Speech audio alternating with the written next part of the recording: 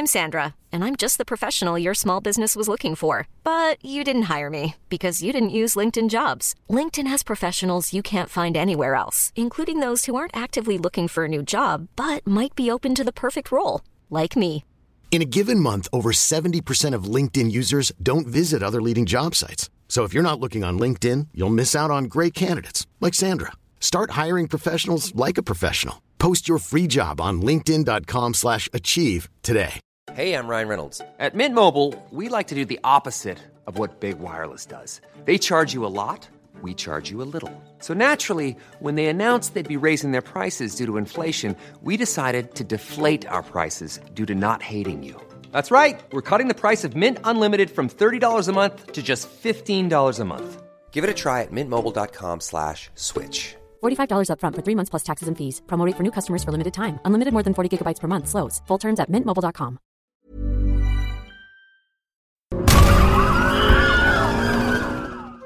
From secret agents being thrown into life-threatening situations, to wizards doing everything in their power to keep the forces of evil at bay, this bunch of sequel opening scenes didn't give us a chance to get comfy in our seats before exposing us to some of the finest pieces of cinema you're ever likely to see.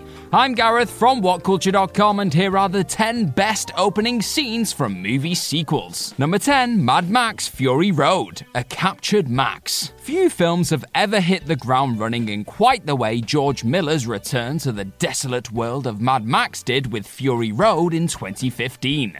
Preparing audiences for the non-stop action-packed thrill ride they're about to be strapped to the front of, Miller kicks things off by having the titular Max captured by a bunch of pale white lads by the name of the War Boys. Tom Hardy's leading character is soon shaved and tattooed by his ferocious captors in an undisclosed location, giving into his primal instinct to survive. Max then breaks free from his restraints, leading the War Boys on a merry chase through the facility in a sequence which resembles the grungiest Benny Hill skit imaginable. This all leads to the climactic realization that Max is going absolutely nowhere, with the protagonist launching himself off the side of a ridiculously high ledge in what is revealed to be a Morton Joe citadel onto a swinging hook, only to be dragged kicking and screaming back inside the intense structure. Now that's how you start a movie. Number 9, Mission Impossible 3. Ethan fails to save his fiancée, taking the unorthodox approach of gifting us a heart-stopping scene which actually takes place midway through the story. Here we have the pulsating opening to the franchise revitalizing Mission Impossible 3, as a black screen invaded theaters all around the world, with only the voice of Philip Seymour Hoffman's Owen Davian and the sound of Ethan Hunt being zapped to guide us through the darkness. Fans instantly knew they were in for a tense introduction here. Truly chilling performance from Hoffman, coupled with a convincingly desperate Tom Cruise as Hunt, makes for an exchange you simply cannot take your eyes off. Davian then coldly explains that Hunt has until the count of 10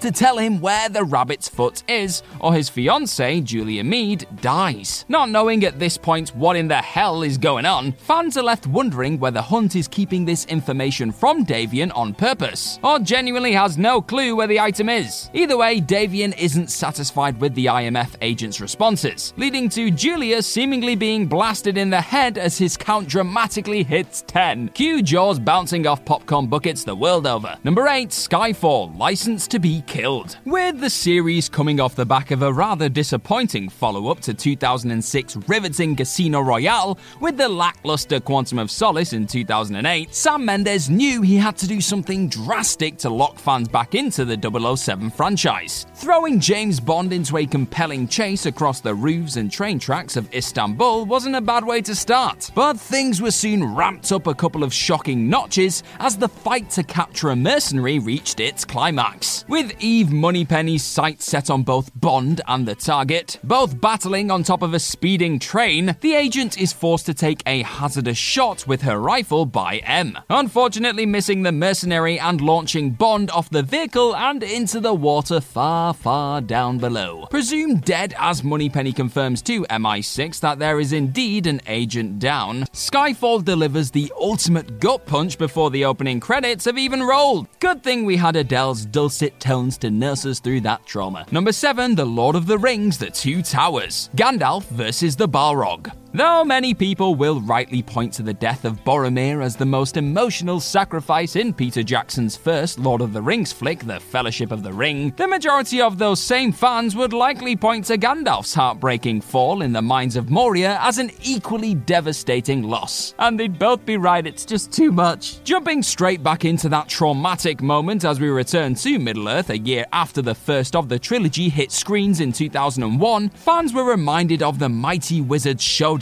with the formidable Balrog as Jackson took us on a trip through the snowy mountains and back into the captivating scene. After witnessing Sir Ian McKellen once again forbid the beast from passing before telling the Fellowship to fly, the fools, we then finally see exactly what went down when Gandalf tumbled into the dark depths below. As it turns out, the Grey wielder of magic took up his sword and kicked that fiery thing's ass. He would eventually return later in the film as the resurrected Gandalf the White, but not before Jackson showcased just how powerful the prior iteration of the wizard could truly be on his, admittedly, last day. Number 6, Austin Powers Goldmember. Austin Pussy comes to life. Long before he was surprisingly popping up and subsequently stealing the show in 2008's Tropic Thunder, Tom Cruise was playing another hilarious part in one of the finest opening sequences in movie history. Throwing together a set piece that felt as though it belonged in a 007 feature, fans were quickly left wondering whether the Austin Powers franchise had decided to go down a more action-heavy route for its third outing, Goldmember. Yet after blasting a helicopter to smithereens, it soon became clear that this wasn't the Powers they were looking for. Instead, Cruise, lined up alongside Gwyneth Paltrow, Kevin Spacey, and Danny DeVito, were all revealed to be playing the leading roles on screen. However, this twist was soon explained away as nothing more than the opening for a feature film adaptation of Mike Myers' OG Powers life, by the name of Austin Pussy, with none other than Steven Spielberg sat in the director's chair and not taking too kindly to backseat direction. Oh, behave, Steven. Yeah, baby. Number 5, Indiana Jones and the Last Crusade, Indy's first adventure. Showcasing a young Indy out on a trip with his fellow Boy Scouts, the opening to The Last Crusade sees the teenage Jones stumble upon a bunch of grave robbers who've just uncovered a valuable artifact. Sensing the golden crucifix belonged in a museum, the youngster quickly nabs the cross and flees the scene, hopping on a circus train which eventually gifts him with a newfound fear of snakes, fondness for whipping things, and a lovely scar on his chin. After ultimately having to surrender the cross back over to the robbers and a man wearing a Panama hat, not before being handed his soon-to-be signature hat, the scene then transitions into present-day Indy, with the heroic archaeologist battling against that same Panama hat-wearing villain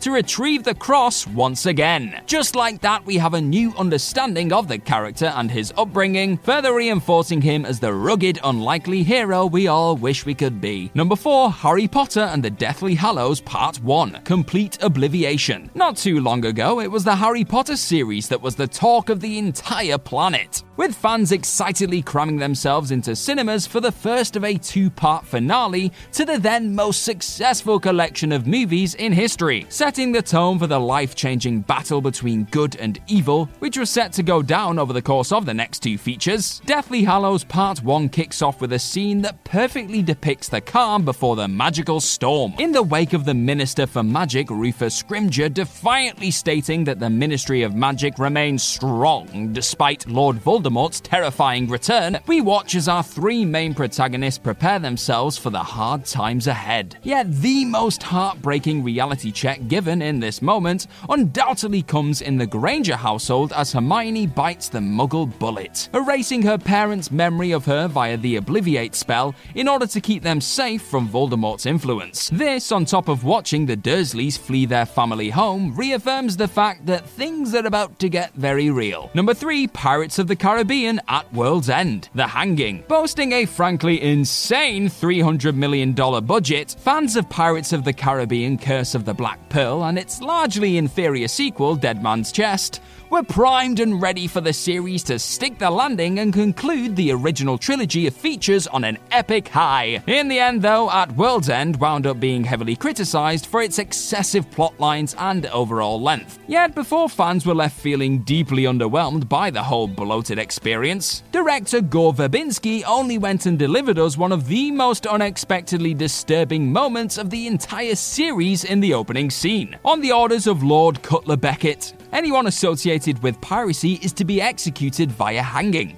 This decree opens the door for a string of grisly conclusions for wave after wave of accused folks. Then, ending the sequence with an unsettling full stop, a young boy joins the group of doomed personnel, singing a sea shanty before it was cool with his fellow man as they all suffer the same sickening fate. Haunting and shocking in equal measure, this moment definitely set the stage for an uncompromising conclusion. Number 2, The Dark Knight Rises, the plane hijacking. In true Christopher Nolan fashion, the director of The Dark Knight saw his mind-boggling bank heist in his Batman Begins sequel and raised it a full-blown plane hijacking in The Dark Knight Rises, whilst the thing was still hurtling through the air, simultaneously introducing us to Gotham's latest big bad by the name of Bane, and setting in motion plans that would eventually lead to the film's climactic conclusion. The masked villain and his henchmen outsmart a bunch of CIA agents on an aircraft. This then leads to a stunning sequence involving the plane being literally pulled out of the air by a larger craft, before the merciless former League of Shadows member kidnaps nuclear physicist Dr. Leonard Pavel, and leaves no survivors as the vehicle plummets to the ground. Nolan knew he had to deliver the jaw-dropping goods in the opening stages of this insanely anticipated follow-up, and unlike the folks in the aforementioned falling plane, he undoubtedly stuck the landing. Number 1, Avengers Infinity War. Thanos officially arrives.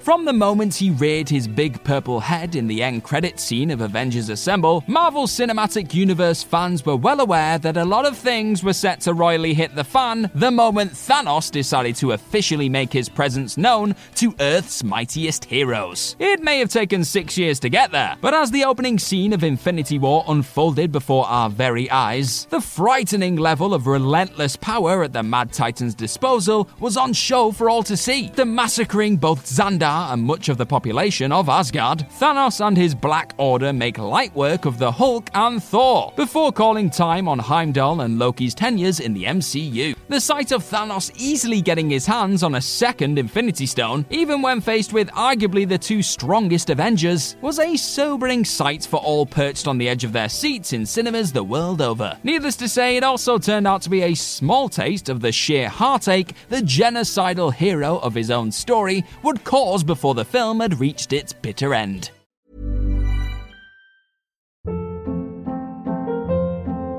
Hold up. What was that? Boring. No flavor. That was as bad as those leftovers you ate all week. Keke Palmer here, and it's time to say hello to something fresh and guilt-free. Hello Fresh. Jazz up dinner with pecan-crusted chicken or garlic butter shrimp scampi. Now that's music to my mouth. Hello Fresh. Let's get this dinner party started. Discover all the delicious possibilities at HelloFresh.com.